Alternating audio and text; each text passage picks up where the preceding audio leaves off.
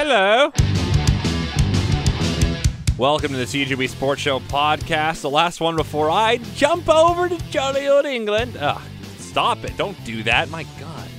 Anyway, on this episode, I sit down with Brett Stoven, who's also heading to the UK soon to play pro hockey in Dundee, Scotland. We chat about why he wanted to play overseas and what he still has left to accomplish at home before he hops across the pond later this summer. With free agency starting Monday in the NHL, Leah Hextall stops by to give her thoughts on what the Jets will and really will not be able to afford to do. And finally, Kelly Moore talks with Resby Coots about Janet Arnott, great Manitoba curler who passed away earlier this week. You'll hear all that on the podcast.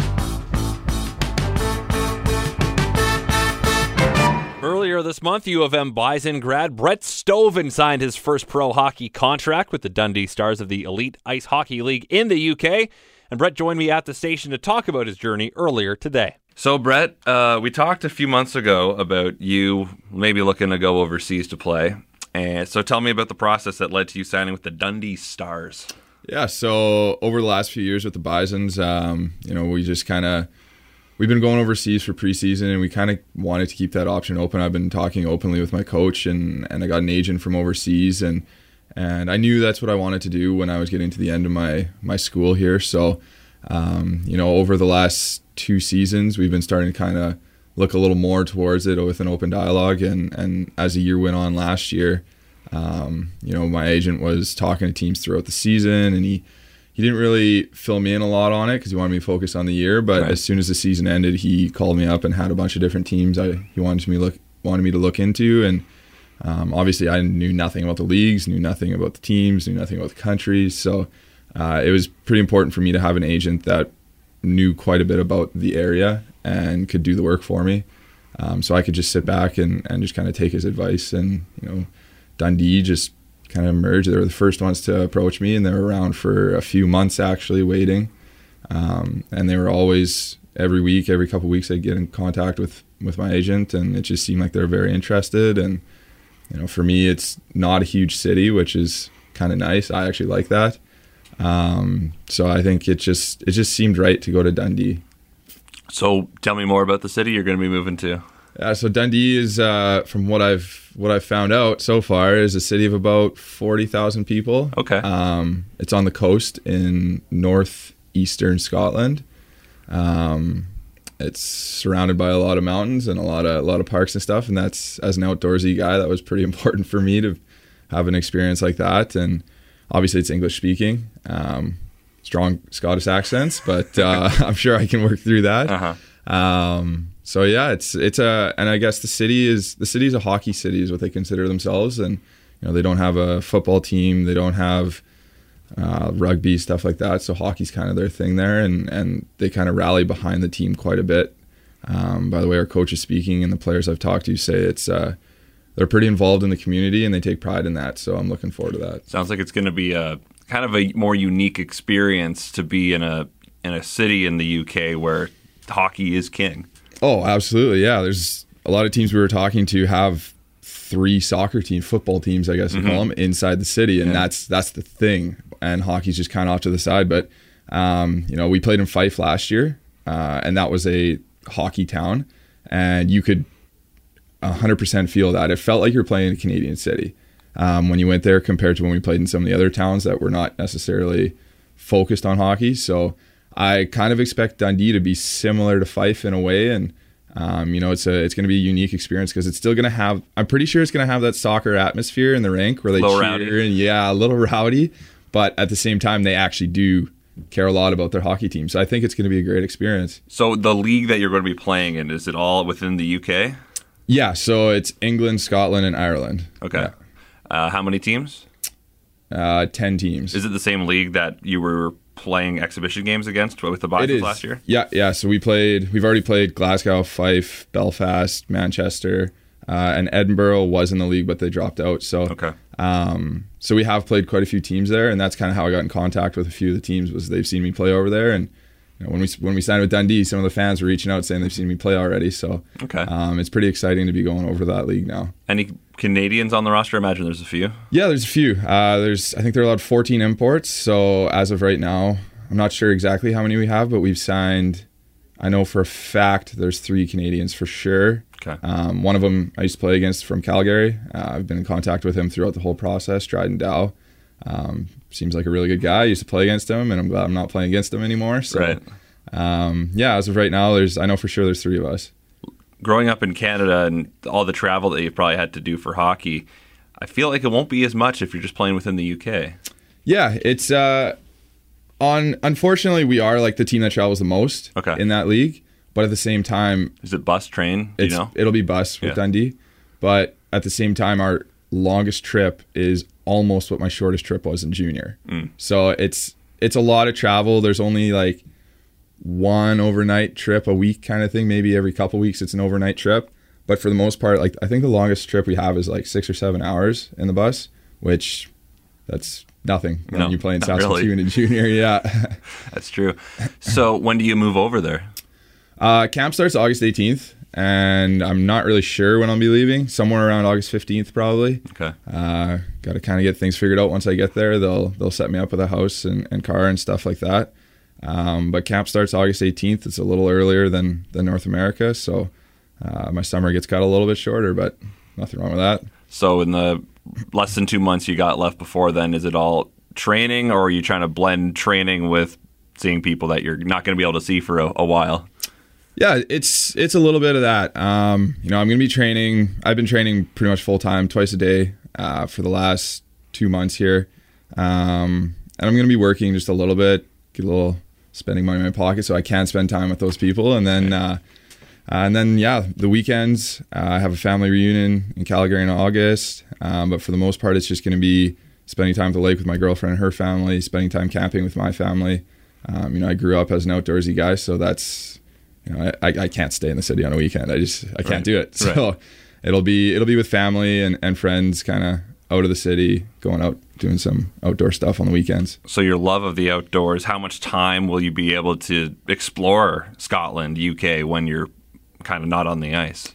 I think quite a bit. The way we've been talking to some of the players and our coach, the way he talks about how they set it up, we play usually 3 nights a week, and then practices.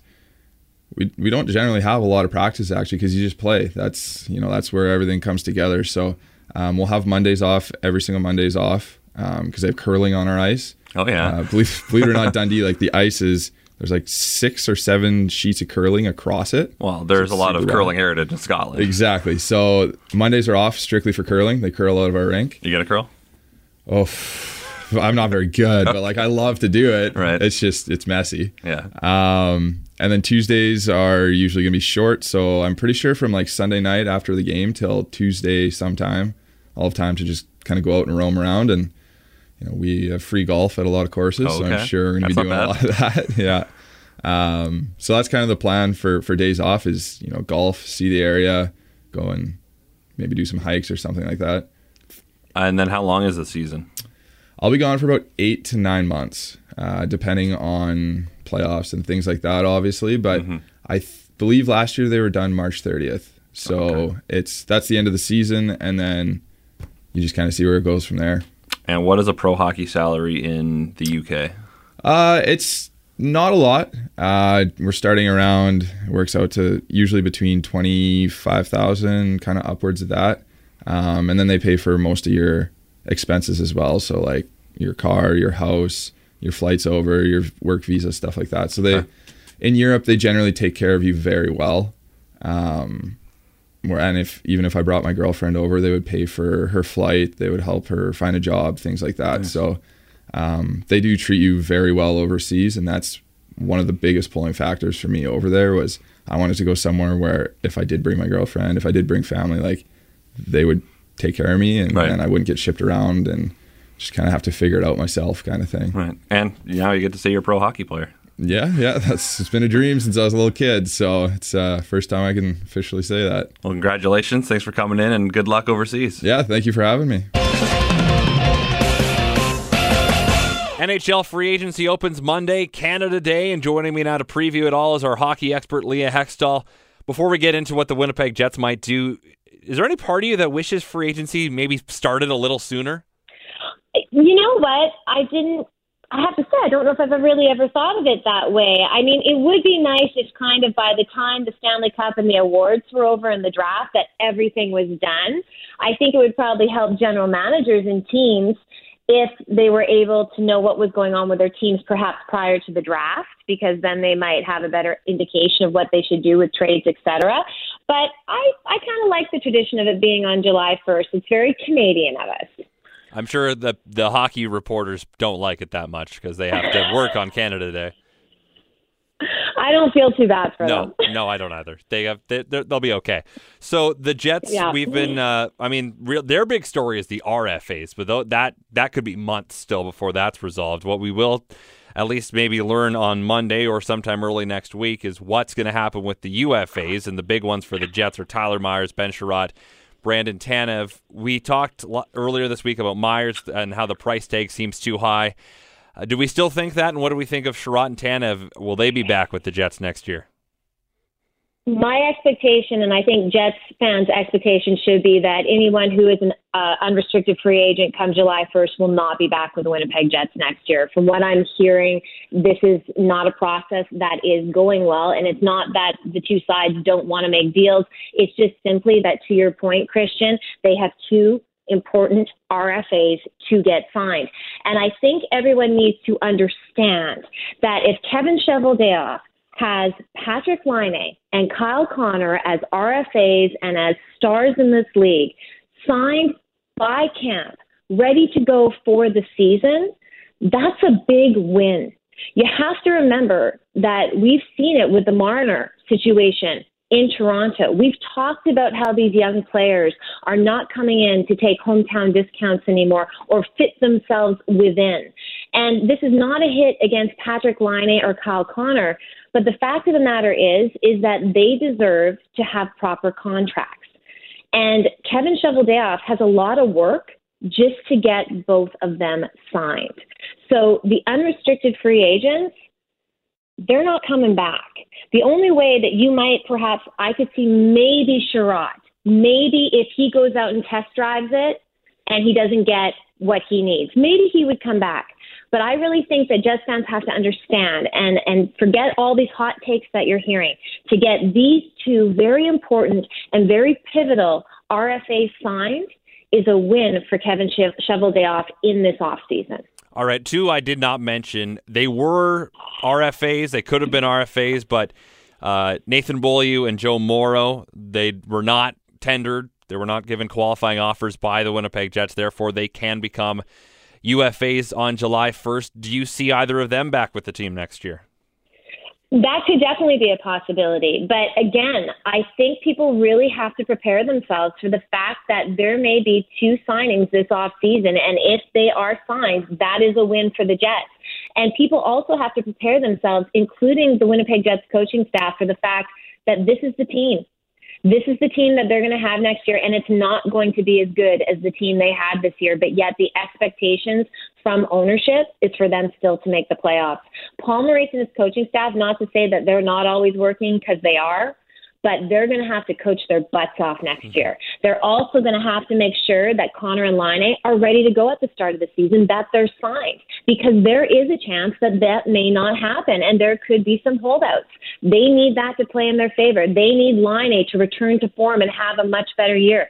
They need Connor to play well. They need Hellebuyck to play well. They need Byfuglien to play well. They need Wheeler and Scheifele to continue doing what they do. All these pieces need to happen next year. I'm going to say this right now.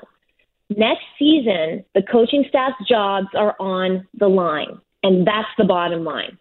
They have to make the playoffs, and they have to go forward. And I would say they've got to at least get to the second round, or else we could see a change. Two others that are RFAs, arbitration eligible, are Andrew Kopp and Neil Pionk. Do we expect those to go to arbitration? I don't think so. I think we're going to see this work out. I think these two players are ones that they're going to have the ability to get done. Those are pieces to the puzzle, and they're important pieces to the puzzle. And, that's where the cap not going quite up to that $83 million is where, for players like that, Pionk and Kopp, those are their salaries right there. So I don't think we're going to see arbitration, but you know what? Arbitration, everybody thinks of that as a bad word. It's really not. I mean, it's not a great situation because then you put two people in the room and it becomes the team's job to tear down the player to prove why they shouldn't pay them enough. And when a player hears that, trust me, it fractures the relationship a bit. We could look to Jacob Trouba and go no further than that because I guarantee you that played into it. But I really think that they're going to be able to get those two deals done. And you know what? Maybe they go to arbitration, but I think in the end, that's going to be done. And just before, this is making sure I cross all the T's. Par Lindholm, also a UFA, is on the list of players that could come back. Is that someone that the Jets might say, okay, $1.5 million, bring him back and play on the fourth line for 40 games? I mean, they could, but I don't really know if that's even going to be an ability for them. Because quite frankly, Christian, I'm really handcuffed when I think of what the deals for Laine and Connor are going to be. I still don't know. I've heard different things. I've heard that Patrick Laine is willing to do a bridge deal. He's okay with that. What that money, though, is for a bridge deal, I have no idea. And I'm really curious to see what they're going to do with Kyle Connor. So for players, and I don't mean any disrespect, but for players that low down the food chain that really are, they're not even those puzzle pieces that help out. They're the guys in the press box in case someone gets hurt. And that's not a hit against them. It's just the reality. So I don't think those are as much on the radar right now, but all those little players and pieces to the puzzle, they could end up coming back. But I think that Cheveldayoff has to get those other two deals signed before he can figure that out, because that money, every single penny, is important when it comes to this offseason. This past Monday, one of the great leads in Manitoba curling history lost her fight with cancer. Janet Arnott passed away at the age of 63. Born Janet Laliberty, she was part of her sister Connie's World Championship winning team in 1984, won 2 other national titles. Later on, got into coaching, helping Jennifer Jones win Olympic gold in 2014. Earlier today, our Kelly Moore talked to past chair of Curling Canada, Resby Coots, about Janet's legacy. What we want to focus on with you today is what she meant to the sport of curling in this province and by extension, this country. Well, as you say, Kelly, it truly is as another sad week in the sport of curling and in this entire community because Janet was an important part of Manitoba curling and Manitoba curling history and an important Manitoban. You have to think of her in 2 separate contexts. You have to think of her as a champion, a wonderful competitor, going back, as you say, to the Laliberty name and the 1984 Laliberty World Champion team, and then forward from that, as a wonderful competitor and an athlete, and then you have to think of her as a coach, and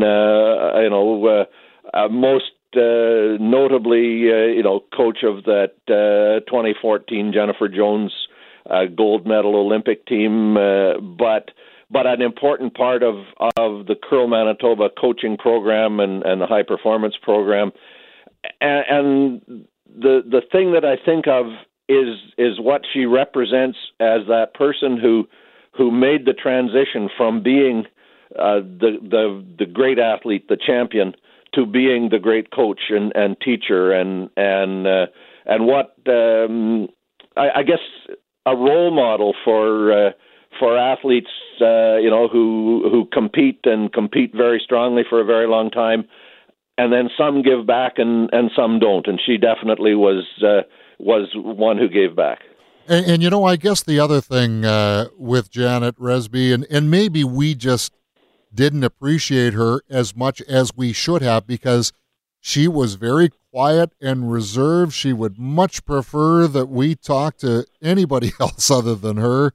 But I'll never forget that smile on her face at the gold medal ceremony in Sochi. Yeah, absolutely. A highlight of her career, and isn't it great that a person who had so many competitive highlights could get the same pleasure and perhaps even more pleasure, who knows, from the other side of the scenario, as the coach. But you're right, such a private person, that we all knew Janet, but did we really know her? She's a very quiet person. Yeah, and I just want to revisit how good a curler she was, Resby, because we're going back to the mid '80s, so some people might not remember that Connie Lalaberty rink maybe didn't have quite the success that the Jennifer Jones rink had, but certainly from a profile and from where they were in the community would certainly be, I think, a comparison that you could draw for the younger people listening today. Oh, I think absolutely you draw the comparison because it was a different time. Connie and her team were the best. They were the 1984 world champions in a time when the sport didn't offer the same competitive opportunities that it does now. With all of the respect in the world for and admiration for Team Jennifer Jones and their accomplishments, they were accomplished. They have been accomplished. They are still being accomplished in an era when it's virtually a full-time thing for these elite athletes in context of training, in context of practice, in context of competing a lot to prepare themselves for major competition. And Janet and Connie in the 80s were playing in a time when it was very much a sideline activity, and the elite of that era would be the elite of this era if they were competing, in this time with the abilities they had. And we have to remember that prior to 84, and to be honest, I can't specifically say kind of when that Lalaberty team sort of began its ascendancy, but a world championship in 1984, Canadian champion in 1992, Canadian and world silver medalist at the World Championship in Brandon in 1995. So well over a decade, which is in many ways parallels the Jones example as well. Tune in to the CJOB Sports Show weeknights from 7 to 9 with me, Christian O'Mell, or you can download the podcast on iTunes. It's actually on iTunes now. Wow! If you got an Android, then I think you're out of luck, but Apple products, you're good. So listen to the podcast. Please subscribe. You can rate it. What's the worst that could happen?